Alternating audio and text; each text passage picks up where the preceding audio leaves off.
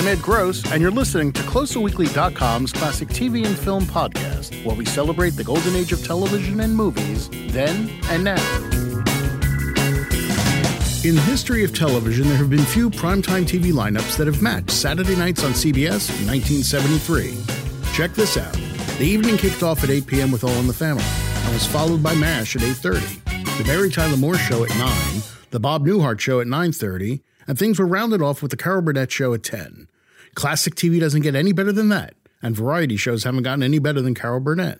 Joining us today on the podcast is Wesley Hyatt, author of the Carol Burnett Show Companion, So Glad We Had This Time, for which he spoke to dozens of actors, writers, and production personnel. As such, he serves as the perfect guide not only to the show, but Carol herself, providing unexpected insight into both. When you sit down and write the book, and obviously you have a perception of what the Carol Burnett Show is from your point of view, from the outside looking in. Once you start interviewing writers and guest stars and that sort of thing, what becomes the takeaway? I mean, what sort of revelations for you as a viewer, suddenly getting an inside look that did you take away from that experience of writing the book? I got the biggest takeaway was it was mentioned to me by one of the writers who said, why did you like watching the show? I said, well, when I grew up, I watched it with my family. He said, that's the key thing. Everyone regarded that show as a family show. And that became the central theme of the book, I realized there, because it really was a show where people who worked on the show, they stayed there, as long as they could. The show had remarkably few turnovers, except for, Lyle Wagner leaving after the 7th season. And then Tim Conway joining. That was about it for being on the air for 11 seasons, which is pretty impressive that way. And a lot of the personnel stayed with the show as much as possible that they could as well, because they all liked working with Carol and the atmosphere that she set there. And it was very much, the type of show that had appeal to everybody. Had crazy knock-em-out comedy for little kids, but also sophisticated farce as well for adults, and lines they could get and laugh about while the kids were kind of like, oh, what was that? What was so funny about that? Right. And it was professionally done as well, very much from CBS studios there in Hollywood. They had the top production people involved, and the show itself, it was loved as well by the industry, by the number. It had one of the highest number of Emmy Awards of any TV series of all time. I think it's maybe in the top 10, definitely in the top 20 among nighttime shows, the total number of Emmys it won. Right. Yeah. You said the Carol, everyone enjoyed working with Carol. What was sort of your takeaway about her as a person, as a professional? What was sort of, well, that's it. What was the takeaway for you? What perception did you have of Carol Burnett after talking to everybody about Carol Burnett? Carol wanted everyone to have fun on the show more than anything else. She can't have them come in and just say, let's have a good time. This should be fun for us as well as for people watching the show, and kept that attitude. And she also had a very good showrunner with her husband, who served as executive producer, in that they basically worked business hours there. The show, you were come in at 9 and you were finished at 5, except on Fridays when they taped the 2 shows, one in the late afternoon and one in the early evening. It was very surprising to me, but yeah, most of the writers said, yeah, we just worked the hours there. Sometimes the only time they'd work late is like if they had problems coming up with a sketch or a finish for a sketch or something like that, doing it that way. And that's unheard of. The number of people who said, like they told Vicki Lawrence, this is not the way normal show business is, because Carol was very professional in running it that way. Also very friendly. She knew everyone's name and recognized them, no matter if they were just the cleaning staff, and was very friendly to them that way. A lot of stars aren't that way either, and that's why her show was able to get a lot of guest stars that came back several times. The most famous ones being Steve Lawrence and Edie Gourmet and Ken Berry, but there were a number of people who did her shows several times, and would have been happy to do it even more often because they just found she was a fantastic person to work with and very giving and very supportive of them. And again, that's not what you normally associate with show business. Not at all. And what's amazing to me is, and again, I'm going to not pretend that I've done deep research on Carol Burnett's background, but from what I have read, it sounds like for a woman who came back from such a troubled background and a family situation, to break out into become this really one of the most successful variety show hosts ever. That's pretty amazing. It is. And I think it strikes to her work ethic that she had there. She originally went to UCLA to become, believe it or not, a cartoonist. She had, that had been her original ambition there to graduate from the school like that. But then she did a theater piece there, and she got the acting bug. And there was a benefactor there who saw her doing her work and thought she's got potential here. So he put up some money for her to go to New York, and he said, if I think you're going to be a success, repay this money to me in 5 years. I trust you on doing that. And in fact, she did become a success. She went there and she had to struggle some there in New York, like any other unknown actress, but she was very strong in auditioning, and she got a lot of time, especially on Gary Moore's daytime show, where she became a favorite. She'd do a lot of comic numbers there. She clicked, especially when she did I Made a Fool of Myself over John Foster Dulles, right. And that became a big hit there on The Tonight Show on Jack Parr, and even got her on the Ed Sullivan Show at the time. And she eventually, the thing that really sealed it for her was there was a time on the Gary Moore Show when he moved to nighttime in 1958-1959 season, where Martha Raye got sick one time and just could not do the show. And they brought in Carol, and under CBS's protest, CBS said, well, we'll just do a repeat. And they said, yeah, no, you're either doing the show with Carol or we're not going to do it at all. Wow. And she did it last minute, did it superbly. She had a lot to learn and a lot to do. And Gary Moore mentioned that and, had the audience come out and thank her. And she got the audience on her side, and soon they made her a regular on there, and that led to her successful career. And it's also interesting too, and again, you can correct me if I'm wrong in this research, that it seems like the reason she got the variety show in the first place, her own show, was because of a contractual obligation because of the Gary Moore contract, that they had to give her any show she wanted, any type of show she wanted for a season. Yeah, it was very funny. I talked to Mike Dan about that before he passed away. He was the head of programming at CBS, and this was the first contract he had for talent was with Carol, because she became such a star after 3 seasons on the Gary Moore Show. She announced she was going to leave and do some things. So CBS was under pressure. Like, she was very popular. And the Gary Moore Show was often in the top 10, and a lot of people attributed it to her success of mugging and singing and that sort of thing. So being CBS, they're like, well, this is a top star, let's put her under contract. And unbeknownst to Mike Dan, as he said there at the time, Carol's lawyer did a good job of getting a little provision in there that's saying within that 5-year period, if she wanted any time, she could get a guaranteed season's worth of shows from CBS, including a variety show. And what happened during the ensuing years from that, Carol had some professional challenges and setbacks. She did a show called Fade Out, Fade In in Broadway, where there were a lot of problems that happened on the show, and it ended up giving her kind of a bad reputation. And she went with her husband to Hollywood in 1965, but they only got a couple of supporting roles. And then it hit them around Christmas time in 1966, and they were looking around. And then she suddenly remembered, oh, hey, wait, we can activate this part of the contract. So she called up Mike Dan and said, hey, we'd like to do a series. And like, oh, what? And she's like, yeah, look at the contract. Yeah.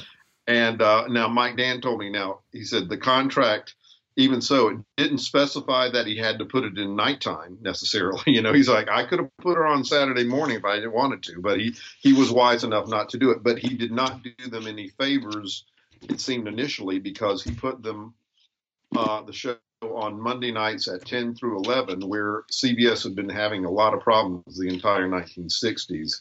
They had a lot of shows that failed there, East Side, West Side with George C. Scott. They had the Gene Arthur show that bombed there for a while. They had Stunt for the Stars, which was a revival of Panama Quiz. And it was airing opposite I Spy on NBC, which had just been hit and, gotten a lot of Emmys, and The Big Valley on ABC. So everybody privately was like, well, CBS, there was some executive of CBS who told one of the writers going out there to work on the show who's moved from New York to Hollywood, he said, best of luck to you, but that show's going to bomb. So they were preparing it for failure, basically.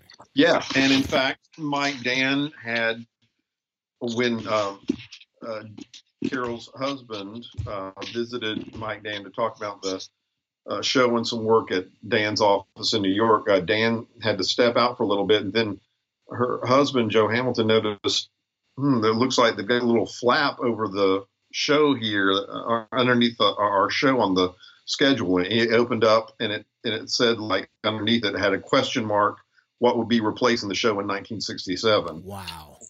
Yeah. And then, so that definitely caught Mike Dan by surprise, get that way. But it was not thought, because Carol's star had dimmed some since when she'd been on the Gary Moore show. She'd not had as much success on Broadway. She was still a name, but she was not, considered a top name. But what happened was during the first couple of shows, she was able to have some big names come on her show. She started, of course, with Jim Nabors, who was very popular at the time. Gomer Pyle was a big top 10 hit, and people tuned in to see him. She also had Lucille Ball as one of her first guests. So she had some good ones to kick her off there, and that helped the show get pretty stabilized. And by the end of the season, to everyone's surprise, her show had finished in the top 30 and had topped I Spy and knocked I Spy off the air. And The Big Valley lasted only one more year against it as well. That's something. I mean, so that really did catch everyone by surprise. That success, I mean. Yeah, it did. But the industry though loved her. The Carol Burnett show is one of the few shows that was nominated for best in its genre every year it was on the air. Every year for 11 years, it was nominated for best variety series or comedy variety, or however they counted there. Because it had such a high standing on it. Now, at the same time, I can tell you from going back and looking at the shows, there was different styles of comedy there, but there were some things that started in the first season that lasted throughout the whole run of the show, such as the first year they started doing As the Stomach Turns. Right. Which was a soap opera parody that originally was not. It was just supposed to be like a one-shot type deal that they had. But it morphed. It went so well the first time that Carol told the writers, let's do more of that, and let's keep going and keep it going that way. And that became their longest running sketch. Also during the first season, they had a spoof of old time movies called The Fun Family with John Davidson and Mickey Rooney. And that got a lot of good attention and good press from there. And that led to them doing more spoofs of old movies, which became a staple of the show.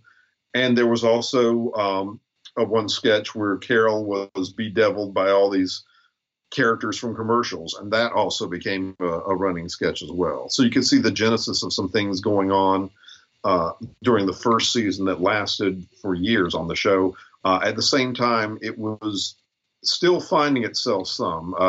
They had Gary Moore on the show along with Derwin Kirby, and watching that, it felt like you were watching the Gary Moore show again. I noticed when I saw that. They had the Smothers Brothers on there, and that felt like more of a Smothers Brothers comedy hour because they were on so much and doing that thing. It took it a little bit of time to find out its definite defining itself as its own series, but once it did there, it just took off. Oh, yeah. I mean, people forget now it was part of that amazing Saturday night lineup, right, of All in the Family, MASH, Mary Tyler Moore, Bob Newhart, and Carol Burnett. Yeah, and then how that happened was pretty interesting because I talked to Fred Silverman about that. The show was very established Monday nights on CBS for its first 4 seasons. Right. And then Fred Silverman took over from Mike Dan because the network wanted to go into, I guess they called it the rural purge, where they were getting the old shows like Green Acres and Beverly Hillbillies that went for a predominantly older audience, rural, not as attractive to advertisers. Well, Carol's show, of course, was one of the exceptions to the rule, not like that type. And at the same time, Fred Silverman wanted to make a big splash. He also knew that Adam 12 was kicking off the night on Wednesdays for NBC, and he wanted a strong show there against it because they tried the previous year, I think, with the Storefront Lawyers, which was a disaster for them. So he moved Carol to Wednesday nights at 8. Now, Carol was not thrilled because of the earlier time slot. She thought, we have some sophisticated comedy here, and we also have, I don't really book rock acts. She really did not. The first 4 years, the only person who had a hit on the charts when she was on the show was Dionne Warwick, in fact. Okay. Yeah, Carol loosened it up there later on and had like that season. She had the Carpenters and the Jackson 5 and so on there. So that was good. But she went ahead and, like a good person, and did the show on Wednesdays. And Carol said that they didn't do too hot, but they actually did. The ratings held up fairly well. The things they did, they were behind in second place to Adam 12 and to the mystery movie on NBC, which included Columbo at the time, but still it was a very strong second. And then the following year, 1972-73, they moved because they had Fred Silverman basically wanted to save the Sonny and Cher Comedy Hour, where he had it had been doing well on Carol's Old Night on Monday nights. So he thought, I think this will be the one that can knock out Sanford and Son on Fridays. Well, he was wrong, and the ratings went down. So to save it, he was looking at the other options, and there weren't too many because CBS was doing so well at the time. But one thing he thought of was that he could put them in Carol's time slot and then move Carol to Saturday nights from 10 to 11, where Mission Impossible was doing okay, but not as strong as the rest of the shows on Saturday nights were. So he moved it there, and that's where the show became an anchor and probably best known slot. It stayed there for most of the rest of its run for 5 years. That's amazing, seriously. And it was some lineup. I just remember that even as a teenager, it was just like that Saturday night was just amazing. So I remember Fred Silverman told me that he considered it his best night of programming that he did while at CBS, and that the ratings astounded him. He said the lowest rated show for that night got a 40 share, which means 4 out of every 10 TV sets that were in use at the time were watching CBS, which was, it's unheard of nowadays. Oh, of course. But back then that was a huge thing to have as well. That was just a big factor for them to have going there. And it worked wonderfully well for the network and for Carol's show. It's amazing that, a lineup like that could exist on Saturday nights back then. And today it's like a dead zone. Oh, yeah. It's the exact opposite. I think people might have a hard time believing that people would stay home and watch TV like that on Saturday nights, but it was true like that. And the thing I noticed, it really destroyed. ABC had a tough time back in the 70s until The Love Boat came on and gave Carol competition in the last season. ABC basically canceled Saturday nights every year. They came up with a new lineup every year, and everything bombed on it. It was really tough. NBC was helped out because they had their movies on there. Some would do well. Like I remember The Godfather premiere did well and knocked Carol down for some low ratings, but mostly they settled for a decent second place behind Carol and everyone. Right. Did the show go off the air by choice, or were the ratings dropping? I mean, what were the circumstances? Carol said it was by her choice to do that, but the ratings were dropping. They had in the last season, Fred Silverman had moved over to ABC, and he debuted The Love Boat opposite the series, and The Love Boat killed it, along with the fact that Harvey Korman had left the last season. Right.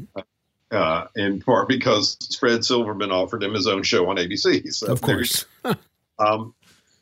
With that, the show really took a beating there on Saturday nights, but CBS decided they thought it had some potential, so they moved it to Sunday nights, where it would follow a stronger assortment of All in the Family and Alice, and then come in there that way. And the ratings did go up. There was one week when it followed all the Sunday night shows followed the Super Bowl that Carol's show finished in the top 10, in fact, but it was still not a blockbuster. So when she did announce that she was ending the show herself, she made a point to say that CBS said that they were going to renew it. But as many people have told me privately, CBS, that did not mean CBS was going to necessarily renew the show for a whole season. And they could have canceled it mid-season without any big fanfare like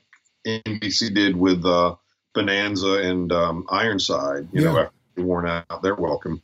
So I think Carol knew she wanted a big closing show, and she got that. And I think it was a smart way to do it because, to be honest, the last season, there was not very, very much. It was not as good as preceding seasons were.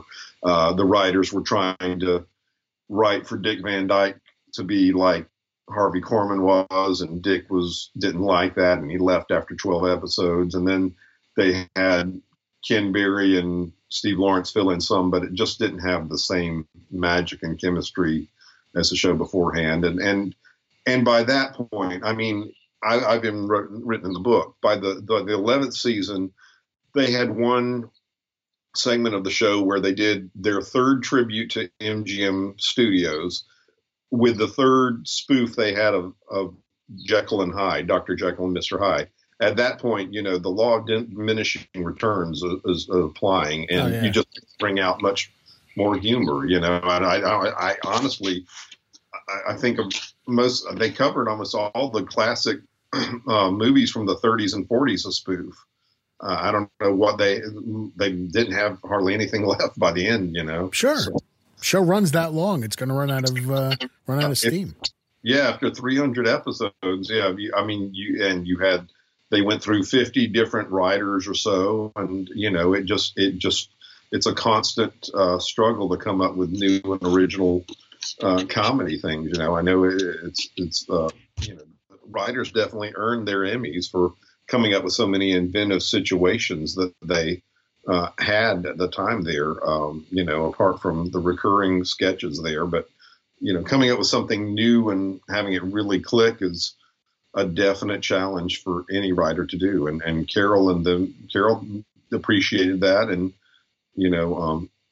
would give it her all. She and Harvey would try and find a way to make it humorous, even if it didn't seem as funny on paper sometimes, but they would do that. Right. You said she went out the way she wanted to go out with the show. What was so special about the way the show ended? CBS gave her a 2-hour show finale there where she was able to play some clips from classic bits that she had not shown before. They had a 10th anniversary show the previous season, which had a lot of good clips there. But this one had some other good ones, obviously, since you have like 11 years ago, whether you got a good assortment there.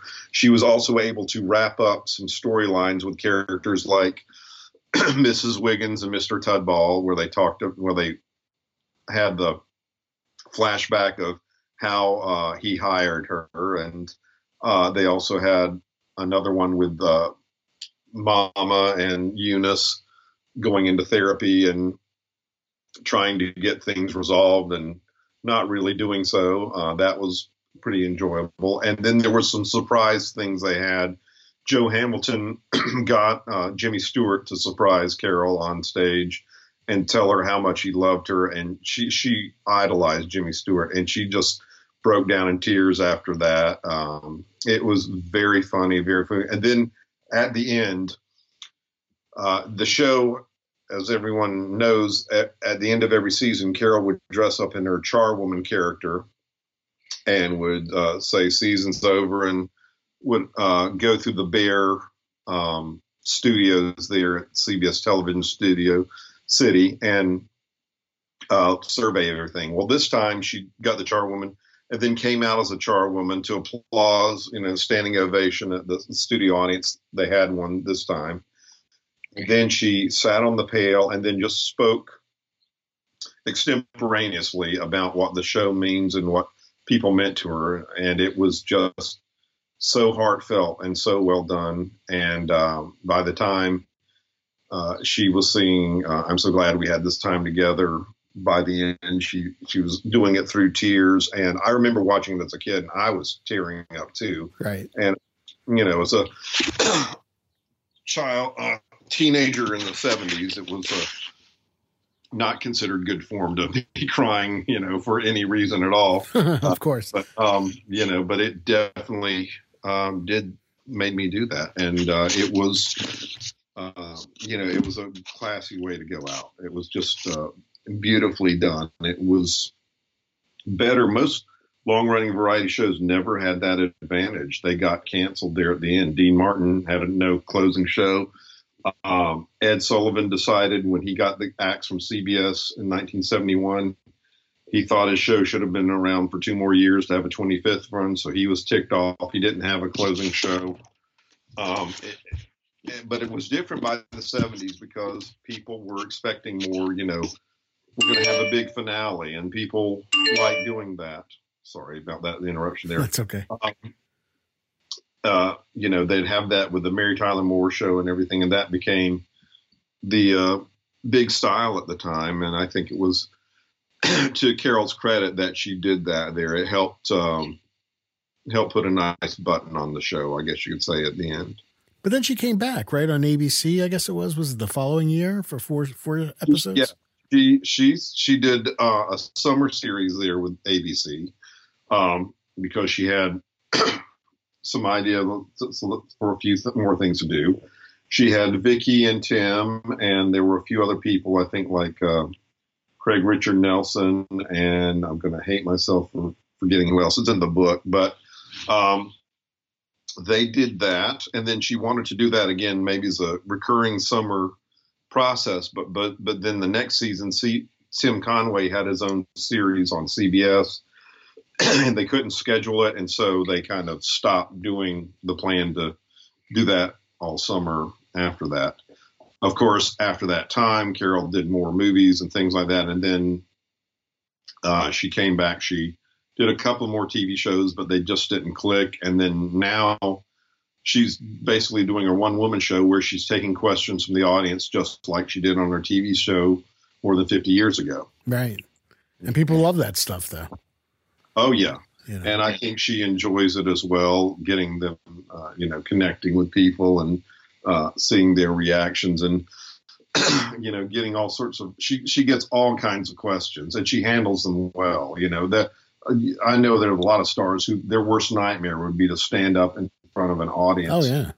Have them ask questions, any questions they want about them, But Carol did that, incidentally, because they used to do that on the Gary Moore Show when it went to videotape and they were having some problems setting up some things. So they'd talk to the audience and say, if you want any questions while we're trying to get things together, and roll it that way. And then when they started Carol's show initially, The first guest was actually Mike Douglas and Lynn Redgrave were the first guests, and they had a big production number coming out. But after that, and then the next one I think was Martha Raye and so on that one. After those two shows, Joe Hamilton and his executive producer were telling Carol, you know, this show it's not kicking off the way we think. We think if you go doing those question things you used to do with Gary Moore, I think that would start the show more distinctive and let people know, you know, relate to you more, you know, because that'll be about the only time they see you not in a character, being yourself. So she was like, oh, God, I'm not thrilled. Okay, I'll give it a shot. So that third show was the one with Jim Nabors. She came out and started asking questions, and she said, no, ask anything you want. And she got worried because it seemed a little quiet. And then someone volunteered, like, who's your guest star? Oh, Jim Nabors. Oh, yeah. And she told them, you know, Harvey Korman was there, and they liked that because they knew him from the Danny Kaye show for 4 years. Right. And it broke the ice, and it became the staple of the show. And, you know, her style of working with the audience as well. And people forget, she really was the first female host of a variety show, right? Yeah. I mean, I would say a comedy variety show. There was Dinah Shore did have her own series back in the 50s and 60s, but it was musically based. Like Judy Garland as well, I guess. Yeah, Judy Garland as well. And there was also Imogene Coca had her own variety show, but it morphed into a situation comedy when it wasn't working. Martha Raye had a monthly series of specials on NBC in the 50s. But yeah, Carol, when she first did it, CBS was like, nobody does comedy variety. Women don't do comedy variety. You know, do a sitcom like Lucy does and everything. And Carol's like, no, I want to do different sketches and not be thought of as just one character. And to her, that was a pretty admirable thing for her to make, decision to do. And I think that was smart on her part, not to get caught up that way. You know, I think they mentioned before, I think Lucille Ball might have considered doing it, but she decided to stick with doing her sitcoms instead. And so, and, you know, there was always comparisons between Carol and Lucy, but I think in my book, I talked to, God, I can't remember who it is, but one of them said she thought that it was better for Carol to be in the comedy variety because Carol could have more layers to the way she performed, you know, with the singing and the dancing and even some of the dramatic elements as well. Carol could do that Lucy couldn't or wouldn't do on her show. Right. And the two of them were very close, right? I mean, that's the impression I've had. They were very close. Lucy died on Carol's 56th birthday. Lucy had always made sure to deliver flowers and gifts to Carol's birthday, and they came there that day when she died as well. They did swap on each other's shows. Lucy did 4 shows of Carol's at the same time. And I think there's a definite love and appreciation between the two of them that they had going on that shows up as what they have both on Carol's show and when Carol did Lucy's show a couple of times as well. They really went all out. And I remember one of the writers was just like, you know, they would meet the stars and they would privately, you know, they go like, oh my gosh, that's Lucille Ball being so friendly to me. You know, yeah. Very impressed with her too. You know, she had it. You know, she was Lucy. Yeah, absolutely. And we all love Lucy. We know that. But, you know what, Carol, all the success Carol had, though, how much in her private life, and we alluded a little bit to this before, but how hard was her private life? I mean, I'm talking from childhood on because I know her parents were alcoholics and there were all these other things going on, and they weren't nice to her, it seemed. Yeah. How hard was that private life? It was hard, but she focused on the good parts of it. She was raised by a grandmother who was quite a character. she learned that her grandmother in her later years was seeing a younger man and having a good time doing so. She was also able to get away and go to the movies a lot and have a great time. She loved going to the films in the 30s and 40s and playing characters that way. And she had a good experience there growing up in California at the time. I think she did not let adversity hold her back.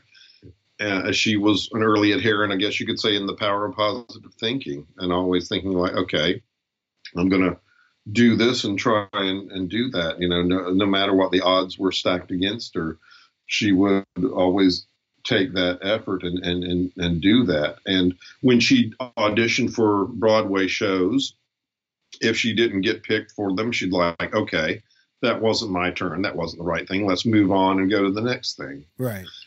And in fact, when she finished doing the Carol Burnett show, she showed a reporter in the New York Times a necklace she had gotten from Beverly Sills that said, I've already done that, or something like that. Like, yes, I've made that accomplishment, and now let's go on and do some more. Right.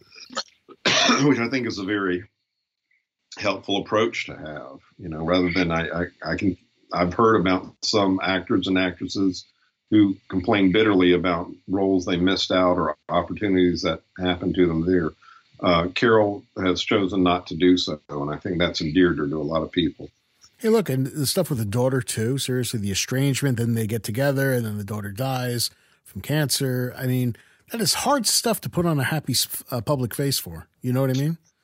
And that happened during that situation with the drugs happened during the last season. And I asked several people, did you know about it? Did any of that come to work? And they said, no, not really? At all. It did not affect her work. Yeah, they insisted on that. So I'm like, okay, so I did not include that in the book, because if they say it didn't happen, I got it from like 4 or 5 different people. Like, no, that she was there, focused on the work when it came there. That was just her situation with Carrie there when she went at home to do things. But I have my own feeling, though. I think that situation with her kind of threw her and her husband off the ball somewhat in the last season. I think they weren't as focused on the show as they could have and should have been for what it needed. The last season had few new guests too. It was like using the people she had used before, like Bernadette Peters coming back a couple of times, and Rock Hudson and so on. Roddy McDowell. There were, and the few new ones that did show up weren't that impressive, except for Steve Martin showed up in the end. That's after she announced the show was going to be going off, and so did James Garner, and she appeared with James Garner in the movie. Those were pretty big. But if she had them on earlier in the season rather than later, that might have made some difference. But again, this is all just speculation on my part. I should qualify that. So no problem. I mean, you brought up Roddy McDowell. I don't know if anybody told an anecdote about this, but I always love the fact that he came up on stage in his full Apes makeup, Planet of the Apes makeup. I mean, I loved it. Did anybody talk about that when you were interviewing people, or no? That not come up? No, not specifically Roddy. I think there was. I think the dancers loved Ken Berry the most, I think, because they knew they'd have a great dance number with him when he was the guest star. They liked that. There also was a pretty good idea with Steve Lawrence that he could handle a good comedy sketch more than anything else. And but overall, I mean, they would basically, as terms of the writers, they would just be like, let's just try and write what's best for the cast that we know there, and get them going that way, with an eye towards, a guest star. If they've got someone coming on, they would make a clever thing, like when Helen Reddy was there, and she and Carol were playing 2 women who were meek and being hit on by Harvey Korman and John Biner, and she said, Helen told Carol, let's stick together. We need to do that. And Carol said, yes, you're right. we are strong, we are invincible, we are women. So that was always a good thing to play, if you could play off against what a guest star had done there. Oh yeah, good to have that. Yeah, and it was. I mean, and some of the guest star, the one that really surprised me there.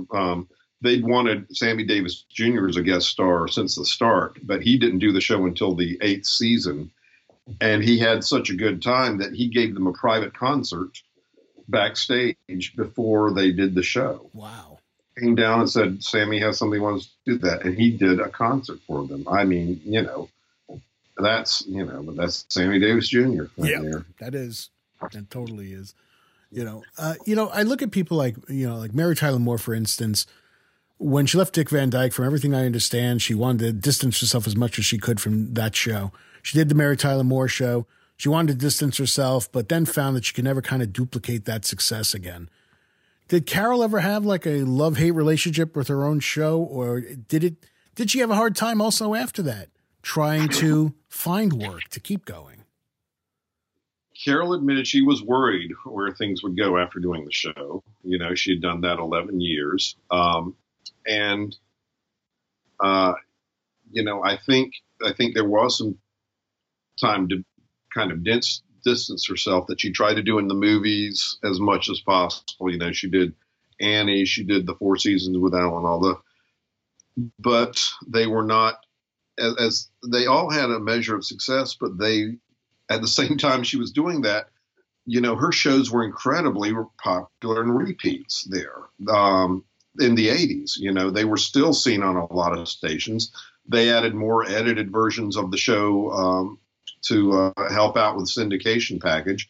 Plus, Mama's Family, the spinoff from the show, was doing pretty well too. Even though it ran a couple seasons on the NBC and they canceled it, they kept it going in syndication, and it was big at the same time too. And I think Carol, by the 1990s, realized, look, people love my show. I'm proud of my show. Let's at least acknowledge it and start, giving it its due. So first they put the show out on VHS tape, and I think with Columbia House. And then later, this century it became with Time Life, and they've been able to get them out. The challenge has been, has anyone seen it there? They can't put out the whole show sometime because of the music rights being so expensive. So there's one really notorious one of the latest compilation they have with Cass Elliot there. That show, it was Cass Elliot and Tim Conway, I think in 72. Because Cass sang a lot and they had a tribute to some songwriter or something like that. The release show is barely 30 minutes long, and included in that 30 minutes is a rebroadcast of the Dennis sketch, the famous sketch that Tim did with Harvey Korman, where he, accidentally hit himself with Novocaine and then, had parts of his body fall asleep. So you watch that and you're like, oh my God, this is basically just 15 minutes of new material I'm watching here. And that's the thing. People have asked me, are we ever going to see the whole series release? And I'm like, no, it just doesn't make financial sense. And they can't get the music rights for the whole thing. They can only do it that way. I just don't think they're going to be able to do it adequately there. As much in demand as the show is, we're talking nearly 300 shows there. It can't be condensed the way Time Life has been able to do with getting all 7 seasons of Laugh-In out in one DVD box. I don't see them doing that with Carol's show, because it's more popular and everything, and it's still in demand, but 300 shows, nearly 300 on a disc set. Oh my gosh, that's going to overwhelm people. So. Not only that, we're moving away from disc sets. You know what I mean? Everything is going streaming in a lot of ways. Yes, we're not there, huh?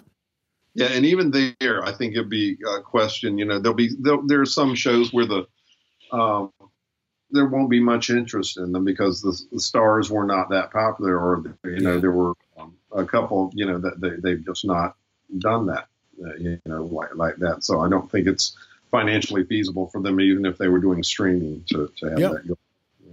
So, absolutely. And that's the sad thing too. A lot of these stars and stuff that were, I'm not talking about Carol, but like the guest stars and all, and a lot of these shows, people these days just don't know who any of these people are anymore.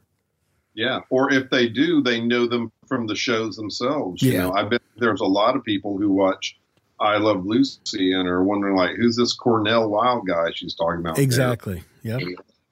And it's a shame, but that's the nature of the beast as it goes that way. So it is. Hey, look, I love Jack Benny. Nobody knows Jack Benny anymore. Okay. But I love Jack Benny. So I know. Well, I did, my last book was on Bob Hope, and they were presenting me at a college class, and the instructor said, "How many of you know who Bob Hope is?" And there was not a single hand. And wow. I was, and he said, "You need to find out about him," So that's, if someone as omnipresent as Bob Hope was in his time is now being forgotten, that tells you how ephemeral fame can be. Absolutely. Absolutely. Well, speaking of that, I mean, and I think it's probably a good way to wrap this in a sense, is the Carol Burnett show itself. What do you think its legacy is in the history of television or pop culture? You can make a great case that it was the best comedy variety series ever. I really think you can. It was very consistent in what it set out to do. It was aimed for, basically middle-class audiences, giving them a good time for a lot of laughs and some music and dancing. And its legacy is that it was there to, give you a good time without feeling like you were being insulted for intellectually or, shall we say, morally. I don't think there was an effort to to make audiences feel uncomfortable like there is with some comedy nowadays. I think, and there was a lot of love. Carol loved her audiences, her guest stars, and everyone on her crew, and they loved her back. I think that's what comes through more than anything else, is that there's a show that loved people loved it, and it was the type of show that makes someone like me feel like, wow, if the greatest thing I could do, if I ever got a TV show, I'd love to do a TV show like Carol Burnett's, because she was having fun and having a great time and playing, dozens of characters of all ages, sometimes the opposite sex, anything and everything from fictional ones to distinct creations of her own. And it's something that I'm sad to say I don't think we're ever going to see on TV again. Like Carol Burnett, we're so glad we had this time together. Please subscribe to this podcast, tell your friends about us, and if you give us a 5-star review, we'll tug our ear to let you know that everything's okay. Thanks very much for listening, and we'll see you next time.